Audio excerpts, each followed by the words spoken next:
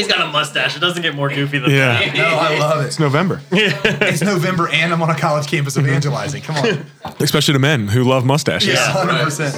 Yeah. Hey friends, and welcome to Beyond Damascus, the show where encounter meets mission. My name is Brad Piron. I'm the missionary program director here at Damascus, where we're working to awaken, empower, and equip a generation to live the adventure of the Catholic faith. And we're here in the illustrious Damascus Media Studios. Yeah. I'm joined by my friends and brothers in Christ, Dan Dimite and Aaron Richards. And today we have a special guest. We have Pat Towles, a focus missionary at the Ohio State University. Oh, man. I'm a graduate of Ohio State. We have something going for us there, Patrick, but it's so good to have you with us today, brother. Yeah, so good to be here. Yeah, this is going to be awesome. So just to kick us off, we're going to jump into some prayer. So Dan, will you kick us off? Yeah. In the name of the Father, and the Son, Holy Spirit. Amen. Holy Spirit, you are welcome in this room. You are welcome in this place. You are welcome in this conversation. We want our minds, our hearts, and just our whole being to be consumed in you during this time, Lord. I just pray that you would bless this conversation,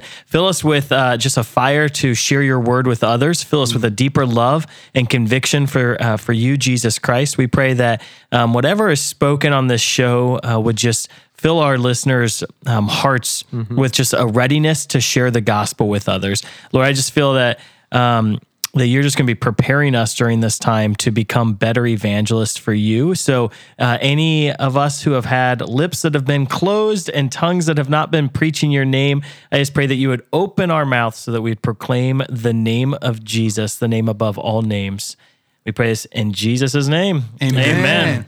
Father, Son, the Holy Spirit. Amen. Amen. Like we were saying at the beginning, Patrick, we're so honored to have you. Focus does amazing work. We're just excited to hear more about that work. I think for all of you listening, obviously we at Damascus here are an apostolate that works for the church, and we're excited about what God's doing here, but we're also so excited about what he's doing for all the other apostolates across the country, Focus being one of the primary here in North America, which is so exciting. So honored to have you. But just to kick us off, why don't we we'll just launch in with letting you tell us a little bit about how you came to faith in Jesus. Just sharing a little bit about your story and give some context to it. My favorite story to tell. Yeah.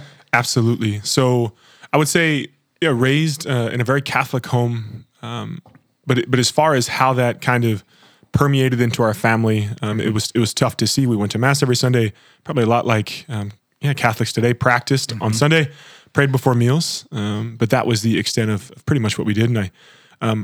And my parents did the best that they could, and I'm very grateful for that. Yeah. Went to high school, was involved in CCD, made all my sacraments. Went to high school, was involved with a non-denominational ministry called Young Life. Yeah, Young Life. I love Young Life, love the work that they do, and found out that I, through them, had the capacity for a personal relationship with the Lord, which was mind-blowing for me at the time, which makes me sad that I was 18 years old, and that was the first that I had heard of that. Got to college, got involved with college life, Young Life in college there, and had a Catholic guy in my Bible study, praise Jesus, who invited me to Seek. So Seek is our now annual conference that we put on all over the country. This year it'll be in Columbus. Super excited for that. So got to Seek, and just for the first time in my life, somebody taught me why we believe the things that we do as a Catholic. Like these aren't just things that we come up with, right? There's a 2,000-year rich tradition here, which again was just something that I didn't know. And so to have the huge adoration and confession night, and I was just experienced lots of shame with just the way that I had been living my life. I kind of fell in love with a barstool lifestyle in college and didn't know who I was and what I was created to be. And was so scared to go to confession. It had been since my first confirmation, since I'd been to confession. And if you've ever been to Seek, the line for confession is usually around 2.5 hours long. I think that year, roughly 10 to 11,000 people received the sacrament of penance, which is amazing. Yeah, it's amazing. And I sat down in confession, and it's random, right? There's 400 priests usually there. And my confessor was Archbishop Chaput, who had just like received the John Paul II award. And I was like, oh my gosh, right? Yes. But just experienced Christ's mercy just very much in the sacrament. And then it went from tears of sorrow and anguish to tears of just joy that I was like, oh my gosh, I'm forgiven. Yeah. And the Lord. It's freedom in that. Yeah. Oh my, so much freedom. And I hugged the guy that pestered me about coming to seek, was crying with him. And I just remember Jesus explicitly telling me, like, what are you going to do about it? Like, it's great to know this, but if it doesn't reflect in the way that we live our life, it means nothing. And so I started a Bible study with my football team at Kentucky, which was hilarious to see like these guys that I had been out with probably 2 weekends before. They're like, "You're doing what? Like you want to start a Bible study?" I was like, yeah, I want to start a Bible study. That'd be good. Like, are you serious? I'm like, yeah. And so since then, that was January of 2015. It's been an everyday struggle, but it's so beautiful. And now, as a missionary, I get to share about the love of my life, which is Jesus. So it's I think I have the greatest job in the world. I love it so much. I get to work with athletes now at the Ohio State. I get in trouble if I don't say it like that. And it's been so beautiful, and I love sharing it. Yeah. That's awesome. Praise the Lord. Yeah, praise Jesus.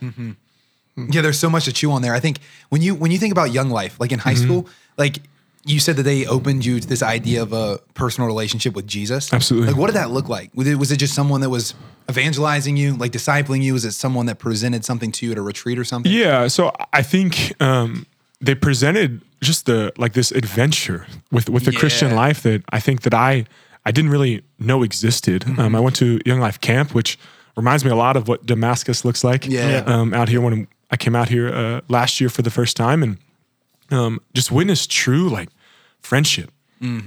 I saw the way that these people care. First of all, I saw how men hugged each other. Yeah. I was like, that's so weird. So weird, so right? I was like, yeah, exactly. I was like, what is going on? Like, Yep. why are they embracing each other like that? Yeah. And now, don't do that. exactly. But I was like, something's different. And just though I had a high school football coach that just took a very particular, specific interest in my life. And I was like, why are you doing this? Like, this doesn't make any sense. Like, I'm not giving you anything. And it was so not transactional, which like he was willing to pour himself into me with nothing in return, which was just threw me for a huge loop. Yes. And so, just through that kind of personal relationship, discipleship, right? As we would say, St. Paul talks about sharing not only the gospel, but our very selves. And that's what I experienced in high school.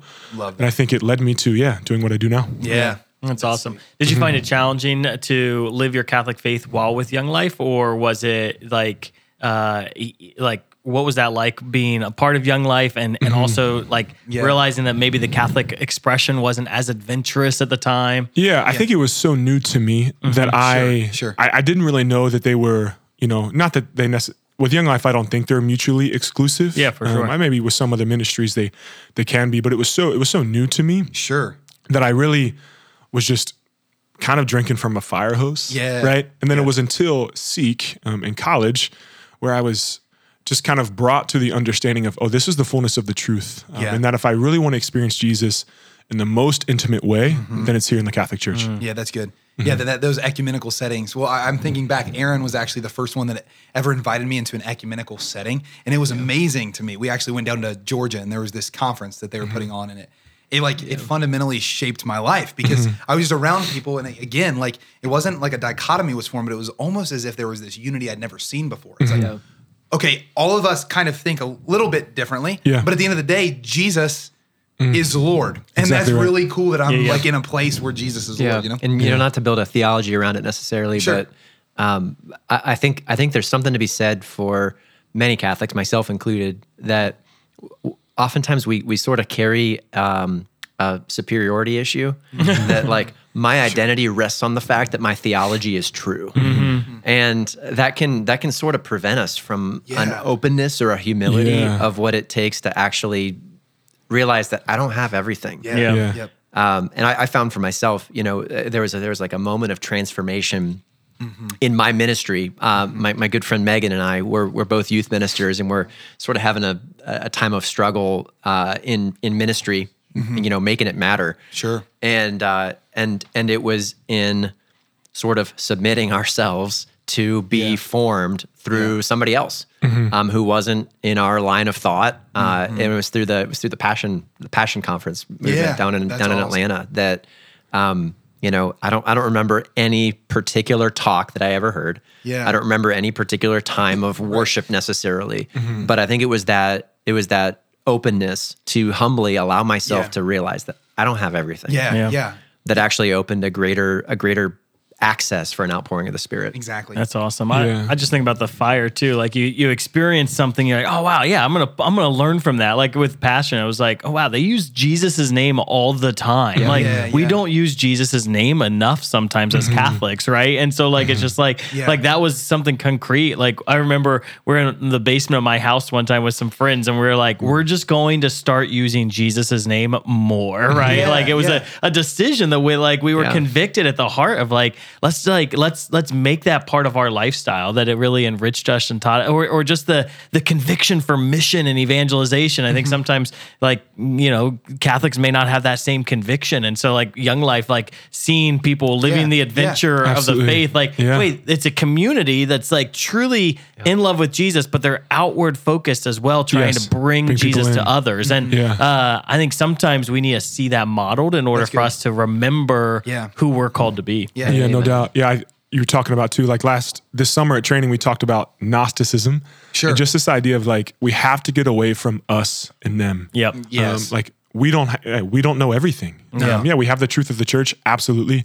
But we need to take into every conversation no matter who it is, even if they don't know the Lord, that I can learn something from this person. Yes. Good. Or else I'll sit, here in my ivory tower and not grow. When it changes your life, right? Oh, absolutely. When I walk around thinking to myself, there's not a single person in the world that can't teach me something I don't know. There's not a person that I meet on a street corner, that I meet in the grocery store. There's Exactly not a right. single person who can't teach me something I don't know. And when I look with those eyes, all of a sudden there's a newfound authenticity in me, which is what I love what you're talking about with the Young Life idea. You just get around authentic people and you're like, I don't know what this is. Yeah. But I know I want it, but I also think I'm a little too cool to say I want it. Exactly so right. What do I do with that? No, There for is just sure. something about that authenticity that it just draws us in. It changes evangelization from a program into a relationship. Absolutely. Right? Correct. Right.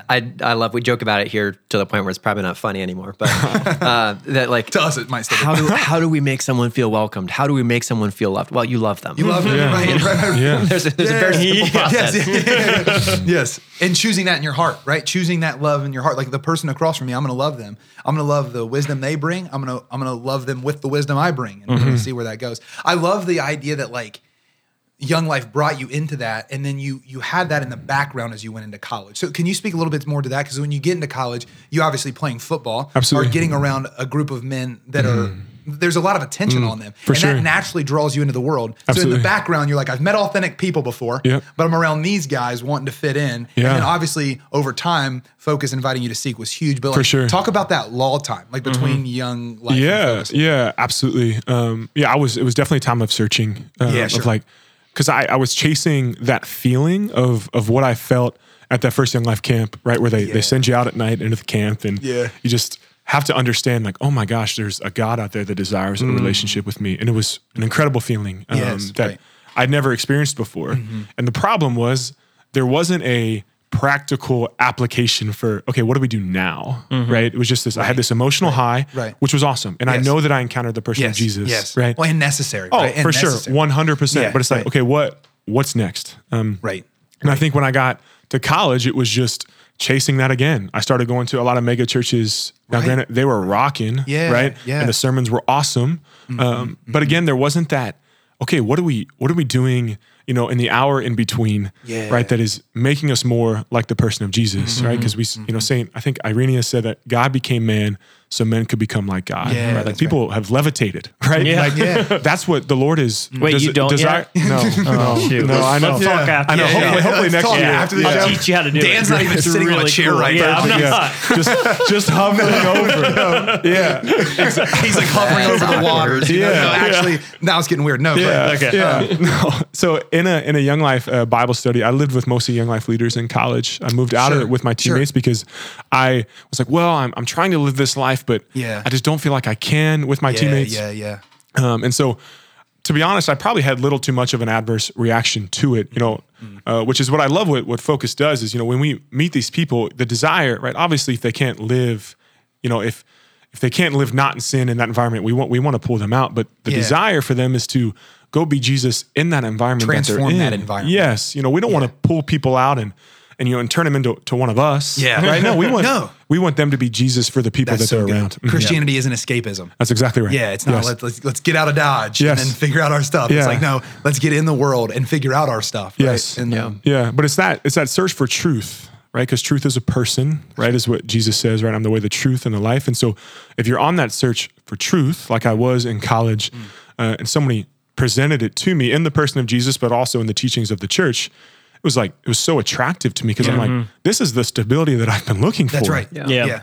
At the Seek conference, what was the aha moment? Like, was it just the vastness of people? Was it the presentations, or was it just the spirit of the environment? Right. Exactly. Because after reconciliation, like you're stepping back out, like for sure. Was it just carrying that grace from the sacrament in, or was it? Yeah. So amplified by a lot of things. I think it was kind of how a lot of these conferences work. It's a slow build up, right? Okay, so going to these talks like teachings on Mary, right? Or teachings on marriage, right? Or birth control, all right? Whatever these apologetics things they were teaching me.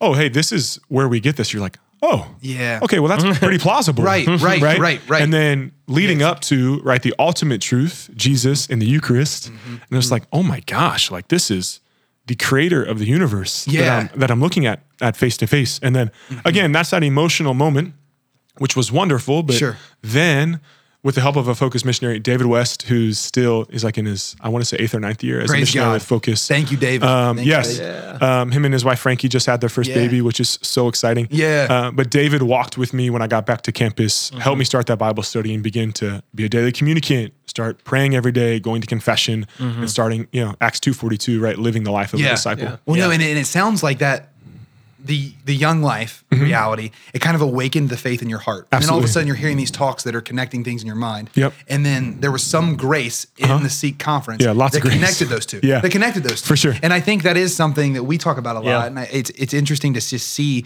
in the church today that we need both the understanding of what we're claiming faith in and the person to whom the faith leads to, right? Absolutely. And so it's both a heart connection and a mind connection. It's the intellect and the will. It's all of the exactly and then right. the kind of the theme of the show is where encounter meets mission. So it's curious that your first response intuitively was that I got to do something about this. Yeah, absolutely. Right. Yeah. And so many times I think we see it all the time when an individual will have that life-changing encounter and then go back and say, all right, well that was a good thing to write in my journal. Right. In the course of a matter of days or weeks, like that fire burns out. Why? Because you're not stoking it in the way that it was intended. That's exactly right. Yeah. My teammate talks about all the time, my teammate last year, Pat McNulty, he talks about all the time, like, why is the Dead Sea dead? Well, because it doesn't go out into anything. Yeah. Everything like, just pours into it. And if it's not a love that you want to share, it's not the love of Jesus. Yeah. Right? Like, it's not meant to be covetous, right? We're like, that's right. We talk about it all the time, like, would you rather die than not share this with people? Yeah. Right? And that's the place we need to be. Yeah.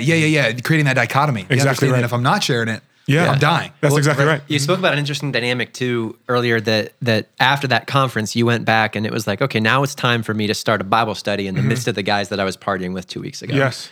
And I think there's an attitude a lot of times that okay, I know I've got to do something about it, but I'm just not ready yet. Yeah. Maybe next year. Yeah. Or maybe when I got my act together. Or maybe after right. I'm not stuck in this habit of temptation or something or whatever. You know, that there's something really important about saying yes where you're at and letting the grace of God kind of sort out how that mission is going to play out. How'd the guys respond to you? That's a good question. They were floored. My priest back home, Father Steve, give Father Steve a quick plug. He was a Southern Baptist OBGYN, converted, and is now a priest. He's the chaplain at UK. I love him so much. But he said, either we're a damned fool or a fool for Jesus. And I was definitely a fool for Jesus. And that, but I think they were just very curious and skeptical. And I think as the time goes by and it stays consistent, they're like, well, maybe this isn't actually a phase. And then when I, leave to become a missionary, they're like, you're doing what? Right. you're making this money and now you're going to go fundraise your salary for what? Yeah. Right? Yeah. And we see that in the apostles. Oh, for sure. Right? The apostles, they're like, it's like, wait. Yeah. And even in Jesus, like, could anything good come from Nazareth? Yeah, like, exactly. I don't know. I love that you responded and did something, because what I've often seen in my own life is sometimes, to Aaron's point, my temptation to pursue what is perfect will keep me from progress. Yeah. Perfection can be the enemy of progress. That's exactly and right. Actually, Dan's amazing at this. So Dan, he won't wait for it to be perfect. He'll progress and then learn as he progresses. Yeah. And I think it's been a huge story of us at Damascus. Yeah. You know? Yeah, you got to just step into it and see. That's where you learn, right? Yeah. Yeah, no, for when sure. the guys are going to respond, and you're going to be like, all right, well, we'll figure this out as we go. Yes. Yeah. That's I was just thinking about just the Young Life camp where you had this encounter with Jesus, and then the Seek conference where you had an encounter with Jesus. And it wasn't like, I mean, Young Life is changing thousands of people's lives, sure, like absolutely. hundreds of thousands. Thank you, Lord. And so like they're doing awesome work. So it wasn't like, oh, the Seek conference was better than the Young Life experience, No. right? It was actually it was your response, right? Yeah. Like that's what was what was different. Yeah, yeah. You made the active decision to start going to daily mass and to have a daily prayer life. You made the active decision to start a Bible study and to go on mission. And discipleship is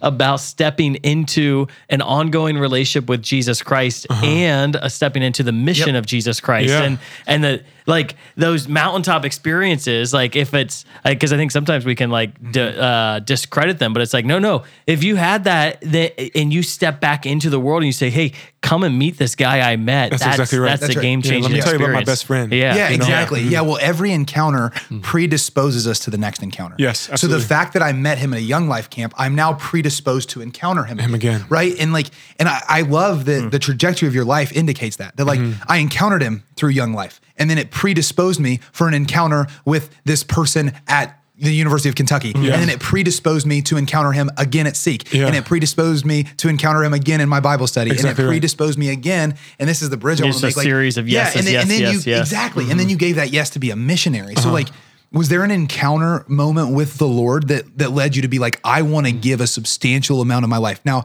we talk about this on the show all the time. We're all called to be missionaries, right? Yeah, We're absolutely. all full-time missionaries, Yeah. but there is a ministry For sure. call, a full-time mission that you've said yes to, right? Within that context too, what you said you were playing football. I don't know. Oh, that yeah, story. sorry, So sorry, what yes. was like? Were you Sure, like bridge that before we Yeah, like jump? what was Yeah, the sure. context of the football like life and the career there and, For and the sure. missionary call? Yeah, so Yeah. my whole life I wanted to play quarterback in the National Football League. Okay. Right? And every decision. And that me I- too. Yeah, we're absolutely. about the same size. That's exactly too. right. Yeah. that makes sense. It's a common dream. Yeah. It's a common Common dream. dream. Right? Yeah, me and all my neighbors. Yeah, me and my Yeah. imaginary friends. So We believe you have real friends. Dan's just talking about Yeah. his friends. That's Yeah, true. actually, I did have Absolutely. imaginary friends. They were I named don't- Joey and Bob. I don't know, the worst names ever Yeah. for your imaginary friends. You can make up their names and like call them Came with Joey Joey. and Bob. That's more Okay. believable, I guess. digress. Yeah. Yeah.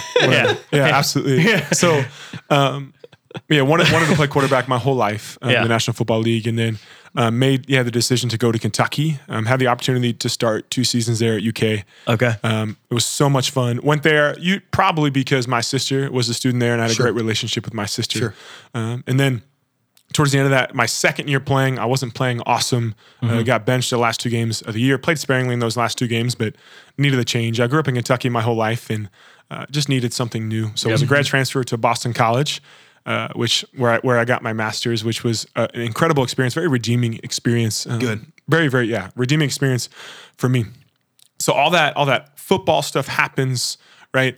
And then it's, how do we come to know the Lord in that? Remind me your question one more time. Yeah, just like what was your original call for that missionary lifestyle? absolutely. But in, Yes. in the context of Yes. So trying to play football, right? Went to the Houston Texans for a rookie mini camp, got cut, had other tryouts, and I just wanted to play so bad. Like, I just Yeah. love competing. Give me a roster spot. Yes, that's what I'm Yeah. saying. Just like give me a shot, right? Yeah. I'll tight end, kicker, I'll Yeah. hold, Yeah. right? Yeah. Yeah. I'll play Yeah. tackle, Yeah, right? Like, 100%. what do you need me to do? Yeah. Special team specialist. Exactly. I'll do whatever. And it just wasn't really working out. But I still really wanted to play, and so I move home, and then I have other tryouts, but again, nothing's really shaking. And so I take a job doing business development at a bank in downtown Lexington, which was good. I was good at it, right? Yeah, I sure. sold money though, so that wasn't really like one thing I love doing. Yeah. But I Really worked with exciting. great people I really believed, I believed in what we were doing. A small community bank helping people. Yeah. But it wasn't it. You know, it didn't really get me out of bed in the morning. Yep. And so there was another missionary, Mark Joseph, who's in, I think, his 15th year on staff. He now has 3 with his 4th on the way. Thanks, Mark. Yeah, praise Jesus for Mark. And Mark just kept calling me like, hey, have you prayed yet today? Like, are you reading the catechism? Are you reading scripture? Right? Are you, going to adoration? Yeah. And I was like, Yep. I need to. Yeah. Right? Yeah. Right. And so there was about a 3-month time where I got out of a relationship that wasn't the healthiest.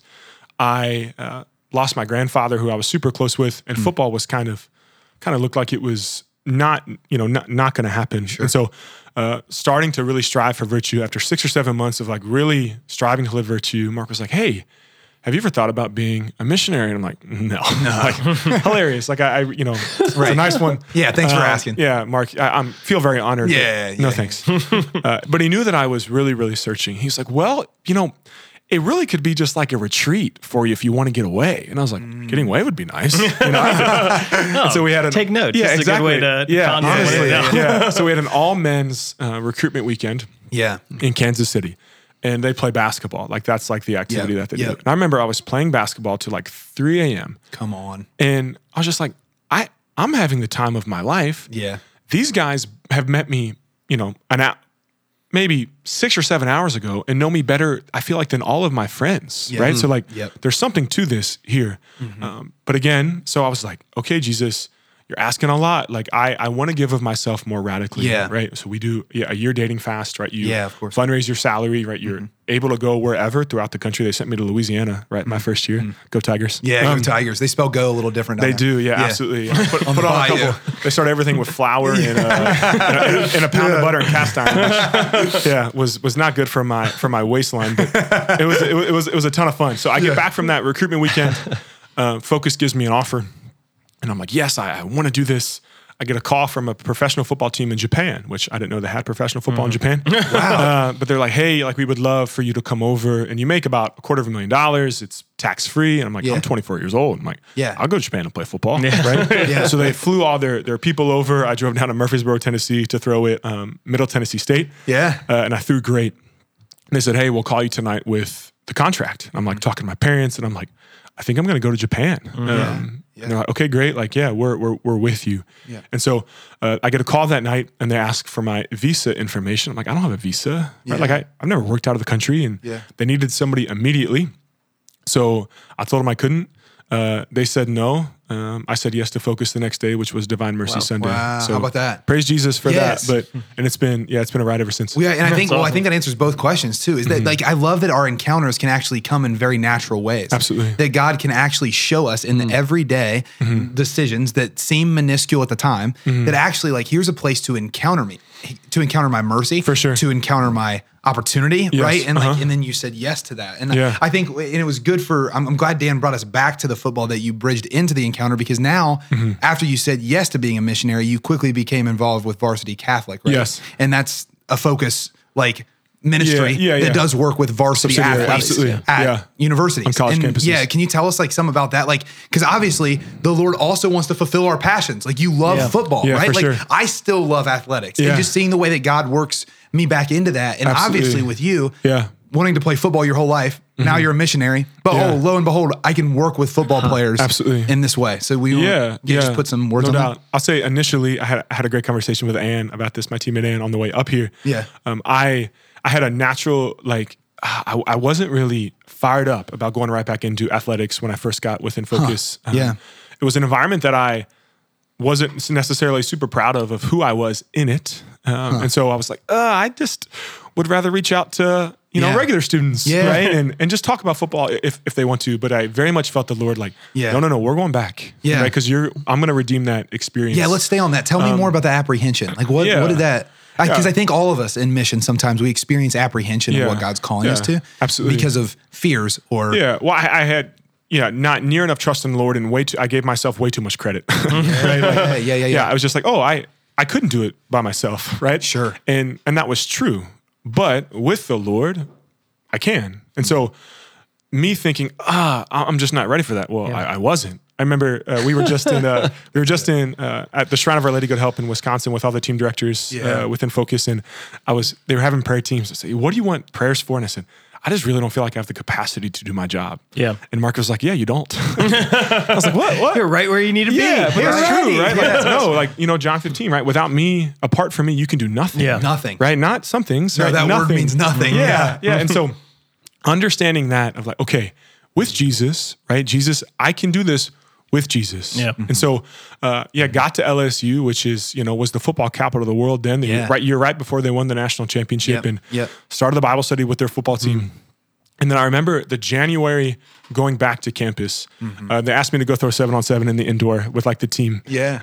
And I was able to talk to some guys about Bible study after throwing 7-on-7. I was like, Jesus was like, this is amazing. This is what you were made for. Exactly right. I'm like, I'm in the thick of it.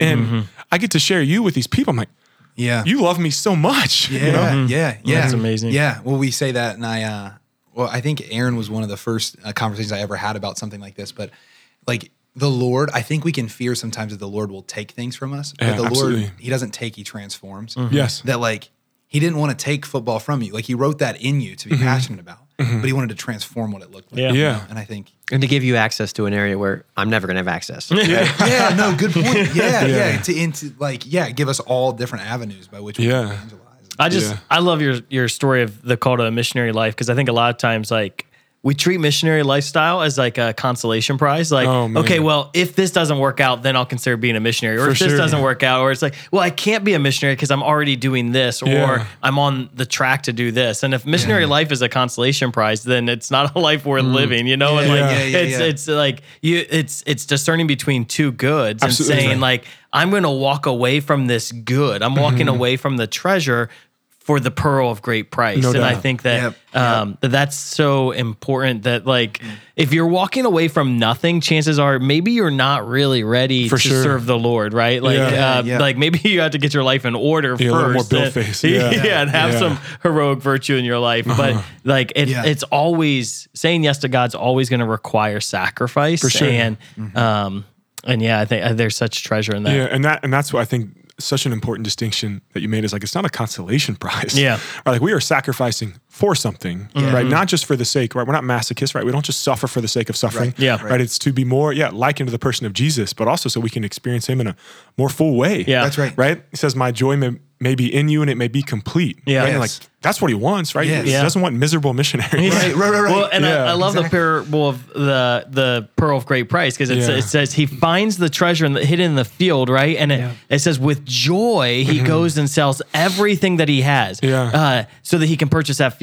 And so it's joyful to sell everything you have, because what you're getting is better than everything you have. Right. That's exactly right. And if we don't actually believe that Jesus is better than everything else, then we'll sell very little. And that's I think sometimes that's why we hold on, because we're like, well, I don't know if Jesus is enough. Like, is that treasure buried in the field? Is it really as good as they say it is? And if I sell this, like, there's no going back. I can't go and return everything I sold.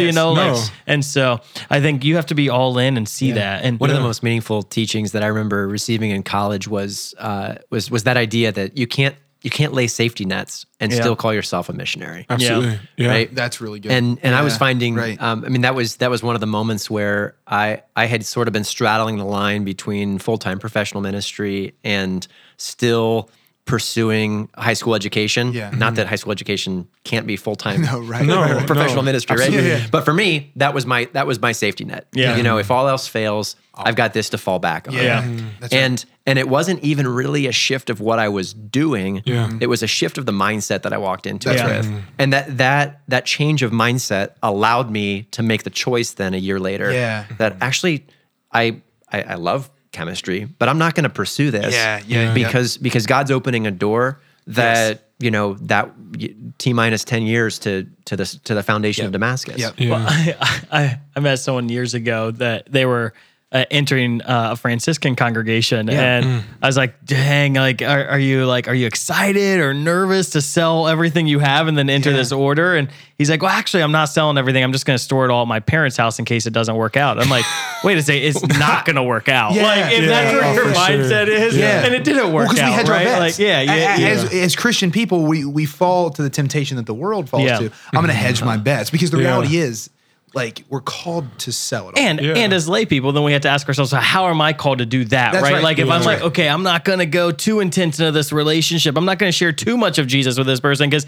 they may reject me, or like I may not press in too hard. I just love, like, okay, you went back to college, you went back to the friends that you were partying with and that you were on the team with. And he said, hey, can we do a Bible study? And like, did any of them join the Bible study? I'm just curious. A lot of the younger guys did. Older guys did. Because they're looking for buy-in. That's a huge insight. Yeah. But like, what if like you have an encounter with Jesus, you go back to your workplace and you say, hey, I'm going to start a Bible study. Like, you're allowed, I just want to put this out there, you're allowed to have a Bible study before you go to work with your coworkers, right? Right. And so like, and what would happen? And I think sometimes we're afraid to like just go all out and say, I'm going to do that. And usually some will accept the invitation and some won't, right? And it happened to Jesus. Yeah, I think it's, you were talking about like that. What's that contingency plan that we have, or that plan B? And it reminds me, we're doing the Salvation History Bible study back with the athletes back on campus, and Abram. Right, God tells Abram to go to this land and to leave his family home. Leave the land of your kinfolk. Yeah. And he goes, well, I'm just going to bring Lot, my nephew, just in case. Yeah. I believe you, but if you change your mind, right, Lot's here for me. Good old Lot. And the question is like, what's our lot in life, right? That we're holding on to. And for me, really, up until I would say the last couple of years, it was football of just like, Jesus, like, I've never been happy outside of this. So when things get tough, what do I want to do? Well, I want to latch onto that, right? Back. Yeah, I want to go, be affirmed, right? Yes. But I want to go play or go to the basket, go play basketball, do something athletic to where like people think I'm awesome. Yeah. Right? Yep. Don't be a missionary if you think that, or if you want to do it so people think you're awesome. Yeah, right. I'm not going to say that that's the profession. The worst idea. No, it's good. That's right. Why were you called to the priesthood? So I'd get affirmed a lot. Yeah, exactly. Well, sacrifice. Yeah, and my high school buddies, a lot of times I still talk to them. They're like, why are you wasting your life? Of course. Right? And I was just at a wedding, and and a lot of my friends' dads, and they mean so well. They're like, so when are you going to figure out what you're going to do with your life? And I'm like, I have. Yes, right. Like, this is it. This is it. Well, if Jesus isn't real, then I'm wasting my life. But if he is, but if he is, exactly right. then I'm not. Yeah, I don't want to do anything else. But that's so apparent. It's like, because it doesn't, a completely spilled drink and a libation look very similar. For sure. It's the intention of it. Exactly right. And it's the end to which it's being poured out. The libation's poured out in glory to God. A spilled drink's just a spilled drink and it's a mess. Yes. Like, and I think in our lives, there are these, there's these opportunities, and I love the analogy of missionary life with that, of where we can choose one of two things. They're both going to be hard and they're both going to be good. But you have to choose your hard and good. It's going to be hard to live life in the world, for sure, and to do an occupation there. It's going to be hard to be on mission full time as a minister or a missionary. Choose your hard, right? Exactly. And then they're both good. And I talk to a lot of like young men that are here that we're raising up as missionaries about vocation in that sense. Is like, but before you get gung-ho to just pursue one, what I would encourage you to do is fall in love with all of them. So all of them are so good that you have to sacrifice two goods for the other good. For sure. Because the moment that all three become good, I'm sacrificing two goods that help the other one become great. Exactly right. Because it's only in the sacrifice of the other good that the good I'm choosing becomes great. Yeah. And that sacrifice is huge, and it's what bears fruit in our ministry. For sure. Because I would say if there's not at least a little desire, right, to be a priest or to be a religious, then it's something's disordered. Yeah, do you know how good it is, right? For sure. And I would love to hear you're giving people this option all the time. So you're in a Bible study, you're asking them if they want to give a yes to the Lord. Absolutely. It's like, well, all the things I'm doing in my life, I like. Yeah, for sure. These things I think I would like. Yeah. I see them as goods. Absolutely. And what have been your experiences of just inviting people into that yes? Because that's so rewarding. Yeah, to see someone give that yes, to say, I'll give up this perceived good. Yeah. For this other currently perceived good that we know to be the ultimate good, right? Yeah, but absolutely. at that moment, they're both perceived goods for them. Yeah. What do those yeses look like? Do you have testimonies? Just when people give their yeses, LSU, Ohio State. Absolutely. A lot. I'll say first though, there has to be a basis of trust, right? Because if and we talk about it all the time, I try to talk to the team all the time about leading with weakness, right? Of like, okay, Patrick, like, yes, you lead this team, great. Sure. But I know I have it all together. You talk to Ann about that. She knows that I don't have it all together. Right? But I have to lead right now, not from like using them as a crutch, but these out of these glorified wounds, right? That the Lord has healed, right? Or that He's healing, right? Yeah. That's where this leading has to come from. So lead from behind. Weakness, right? Weakness first. Yeah. So that, and then telling like I remember my guys, at LSU, right? Telling them, about, I don't have social media anymore. Yeah. Right. Sure. So the right, to get rid of, my Twitter and Instagram accounts, right? They're like, well, how many followers do you have on Twitter? I said, well, it was about 25,000, right? When I got rid of it. And they're like, what? Right? And you got rid, but it's but what am I choosing? It's not just for the sake of that. It's choosing the Lord. I recognize it. Okay. For me, it's tough to choose the Lord when I'm seeking affirmation on all of these things. Yeah. So like one specific story, I won't tell you his name, but sure. I go down to LSU, and the priest says, "Hey, this guy is a Catholic guy. You should reach out to him." Yeah, I'm like, those are the best invitations. Oh yeah, they're Catholic. Yeah, ish. Go talk to them. Here's their number. They don't know who you are. They don't know that you're going to reach out. But just the grandparents. I love the grandparents. Yeah, praise God for Jesus, grandparents for their prayers. Right? Yes. I know they're moving. I know I love my grandmother so much. I know her prayers have done incredible. Yeah, the Lord has used her so much in my life. But so I text this man and nothing, right? Like crickets, for a semester. And it was actually that time that I was going on 7-on-7 where I got to meet him, and I invited him to Bible study for the 5th time, but it was in person. He says, yeah, sure. I'll come to Bible study. And so I just developed a great relationship with this guy to the point we still have a really, really good relationship. And he was really, really struggling definitely with some mental health stuff. And I am not a counselor, right? That's not my job right now. My job is maybe to find the people that can counsel people. I'm not a spiritual director, right? Sure. But finding the people that he needed, right? So his sister was also at that school. So I developed a great relationship with him because he had found his identity in football. Yeah. Right? And for me to say, hey, brother, this is not who you are. Yeah, did that sound familiar to you? Oh, 100%. Right. Isn't that cool how and God teaches us to go into the places where we can evangelize the old us in someone else. It's leading from weakness. Yeah. I'm like, hey, I found my identity in this. Now I know that my identity is a son. We talk about RIM, right? Relationship, identity, mission. My identity comes from relationship, right? With the Father. So I was able to communicate these things to him. And I guess he would go home and tell his sister, right, who was also on campus. And so it got to like 2 a.m. right on a Tuesday, and I get this text, and his sister drops him off on my front door because he wants to harm himself, right? His sister says, I can't, but I know he has this relationship with Patrick. Like, I'll just drop him off on Patrick's doorstep. And I'm like, oh my gosh. I'm like, I'm not equipped to handle this, right? So he gets the professional help that he needs, and he's underwent a huge conversion. He was like meeting with the bishop, right? Every other, or not the retired bishop, right? Every other week for lunch. And now he's coaching football, right? At a school in South Carolina.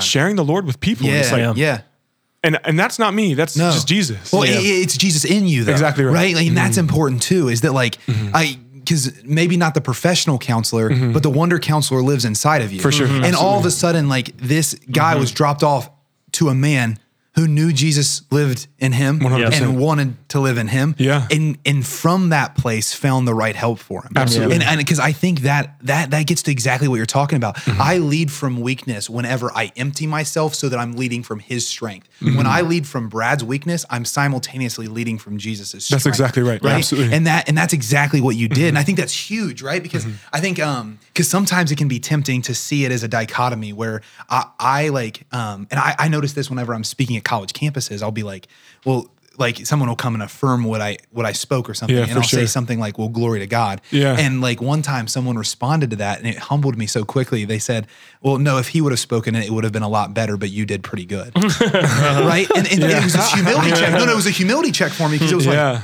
no, he would do it better without me. Yeah. But he just chose to do it in me, you know? And like, I'm just so glad that guy had a brother like you where you're like, you know what? Like, I don't know, because the more we know nothing, you know? Sure. Right? Exactly like the more I've like grown in my knowledge of the Lord and things, I'm like, okay, I know more than I did back then when I thought I knew everything. And now I know nothing. Yeah, exactly right. But you just made that connection point. And that is who we are as missionaries, right? Like connecting points. No, absolutely. Right? We're not the end. Yeah.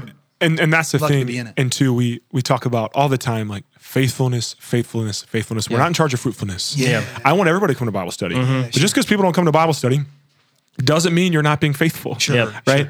And that just fidelity to faithfulness is what the Lord desires. And what he brings of it is up to him. Right? Now, hopefully the fruitfulness is an interior change. Right? Hopefully, if I'm not becoming more like him, right? Well, something's got to give.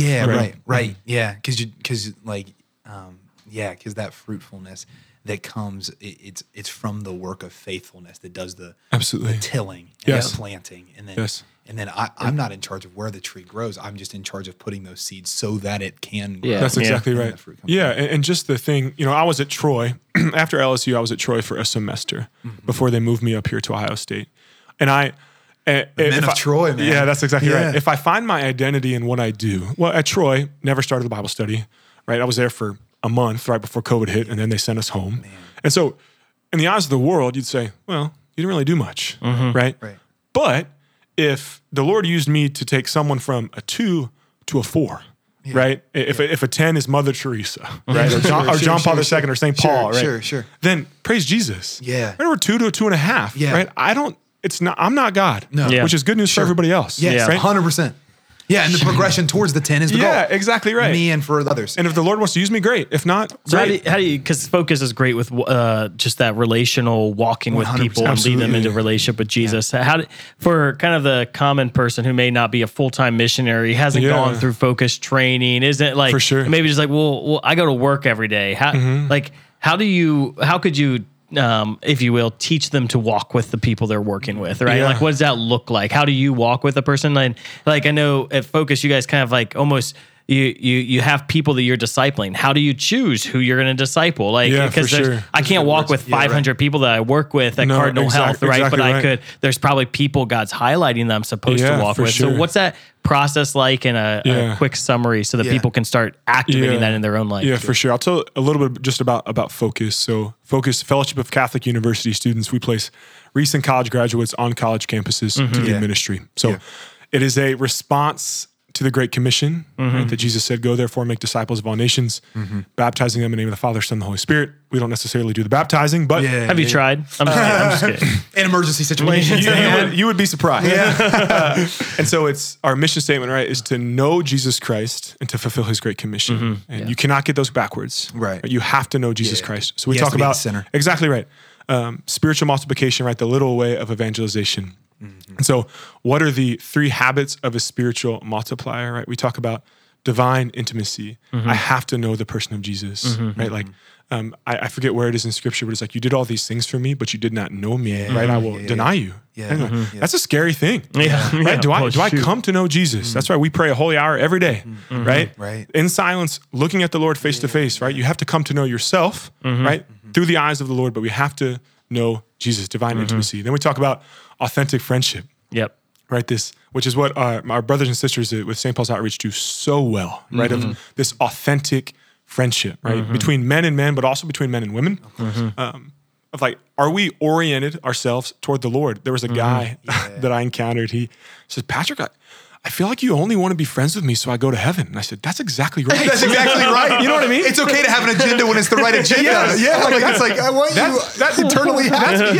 That's all I want to do. Right? And then the little way of evangelization, just one soul at a time. And right, if that's showered with prayer, right, of that intimate, right, that interior life with the person of Jesus. And then they know, right, that I love them because I share myself with them, because I lead from that weakness. And then we talk about clarity and conviction for the little way of evangelization of like, it has to go out, right? And if it's the love of Jesus, it has to go out. And then to answer your question, kind of in the midst of that, which I love, will you tell me again the three words that y'all use? Awaken, empower, and equip, right? So we talk about win, build, send, right? Some similarities, I would assume. So the win phase is allowing people to be one to the heart of Jesus Christ. And it's just to facilitate an encounter with him. I don't want people to be one to me, right? Because if I leave, then they go, right? Win them to the heart of Jesus. Build them up. as disciples of Christ, right? Form them as disciples of Christ through the teachings of the church. A lot of times people say, "Oh, that's just the focus way." No, it's not. Right? We didn't come up with this. Right? This is we what stole Jesus did. all of this playbook. That's exactly from right. The gospel. Especially before Jesus. It was like the Jewish rabbi system. Yes, From the Old Testament as well. Sorry to cut out we over literally half the just Bible. went through the dust of the rabbi. Yeah, right? exactly. And then send, right? Sending people out on mission. And no phase is ever complete. We're always winning, right? We're always building, and we're always sending. We talk about discipleship in the context of evangelization, which Aaron, you kind of touched on earlier about like, oh, when am I going to be ready, right? If you know the Lord, then you know enough. Yeah. Now, granted, we want to continue to build, right? So you can have those, those tough conversations when you need to, but we take everybody out on Thursdays. If you guys ever want to come, we throw pigs on campus, right? Like big kind of inflatable pigs. Past the pigs, it's a huge game. That makes sense. Yeah, when people see pigs being tossed on campus, they usually come back. Give out free Chick-fil-A. It's a lot of fun. Yes. But we bring everybody to that. I gave my life to the Lord, and now I'm throwing pigs on campus. Honestly, makes Chick-fil-A saves the cows and the pigs now that I think about it. That's exactly right. Yeah, so that's what we do. We're at roughly 180 campuses overseas now. Thank you, Lord. In Austria. We're in England, awesome. Ireland as well, in parishes around the country. When Curtis, who founded Focus, went and spoke with John Paul II in Rome and told him this idea that he has when him and Dr. Sri were coming up with Focus in the late 90s, John Paul II says, be soldiers. And that's what we are on these college campuses. Yeah, that's so good. Yeah. The deployment strategy to go out to live that life. Because it's a battlefield, right? Like there was a missionary who used to always speak about, by virtue of our baptism, we are entered into a spiritual battle. The degree in which we respond, souls will be saved. And the degree in which we fail to respond, souls will be lost. That's Mark 16:15. Yeah, that's right. That's right. Exactly. No, it's powerful. Yeah. It's powerful. It's so easy to build to build natural, authentic friendship with people, and then in that natural friendship to lead them into a deeper relationship with Jesus. Yeah. And you build in so many different ways that like building for someone who works in the secular workforce may look different than building for you, right? But ultimately, as long as you're building, you use the phrase heroic virtue, like build heroic virtue in people, build up confidence in people, build up like natural virtue in people. And as you build them into the stature of Christ, then they reach maturity. And that I think that little way that it can be overwhelming to like see like, oh my gosh, this is my mission field, and I just can't, I can't do it. So Lord, many people, right? But I can impact this person. Let's and bring the this person and this across person. from me more fully into holiness and mission. And that's what Focus does so well. And Patrick, it's such a joy. But it's also intentional, right? Like, it's got to be intentional when you. Well, it's just because it's good. You just have to like if I'm just going to try to do the little way, like I'll love the person in front of me, but I don't actually intentionally have a plan. Like there's got to like go and like ask the Lord, who am I called to disciple? How am I called to disciple them? And then listen to Jesus. Don't just like willy-nilly, I'm going to disciple people throughout my day. That doesn't work. Have a plan. Like the apostles had a plan. And we said that earlier too. And it's okay to have an agenda when it's the right agenda. You know what I mean? But no, honestly, Patrick, if we had more time, we'd go for like 2 more hours. But honestly, it's such a joy to have you. Thank you for having me. Thanks for the work that you do. Focus is doing amazing work. And we're going to have Aaron close us in a quick prayer, and then we'll close out. Thank you so much. Absolutely. What's been burning in my heart as we've been praying is that saying yes to a life of full-time mission, it's an invitation, what is it, to meet, to build, and to send, right? Win, build, that as I come into greater relationship with Jesus and as I continually say yes, that I rediscover more in myself how God wants to continue to develop that in me. A life of full-time mission is a life where we're constantly being challenged and stretched and grown and filled to the point where, and you can probably attest to this. I know we can attest to this, that looking back 5 years from now to see who you were today, you're gonna be like, I don't even recognize that guy. Oh, I know. Like my life has been transformed. Even when I thought I was at the height of missionary success, right? That God's doing a work in us that's continuing to develop that. For sure. So we pray in the name of the Father and the Son and the Holy Spirit. Amen. God, thank you for the life that you've called Patrick to. Thank you for the life of mission that you've expressed through Focus and through Damascus. God, I pray today especially that as you are burning in the heart of individuals who are hearing this message, Jesus, that you'll continue to give us opportunity and invitation to enter into community, to respond to that call that you've placed on our heart. God, show us a path from inspiration to mission, to fulfillment, to that place where God, you're calling us not only to do a work, but to do a work with you. Not only to meet you, but to meet you on the field. Lord, to meet you on mission. Jesus, I pray that for those of us who have entered into mission and have become complacent, that you would charge us again.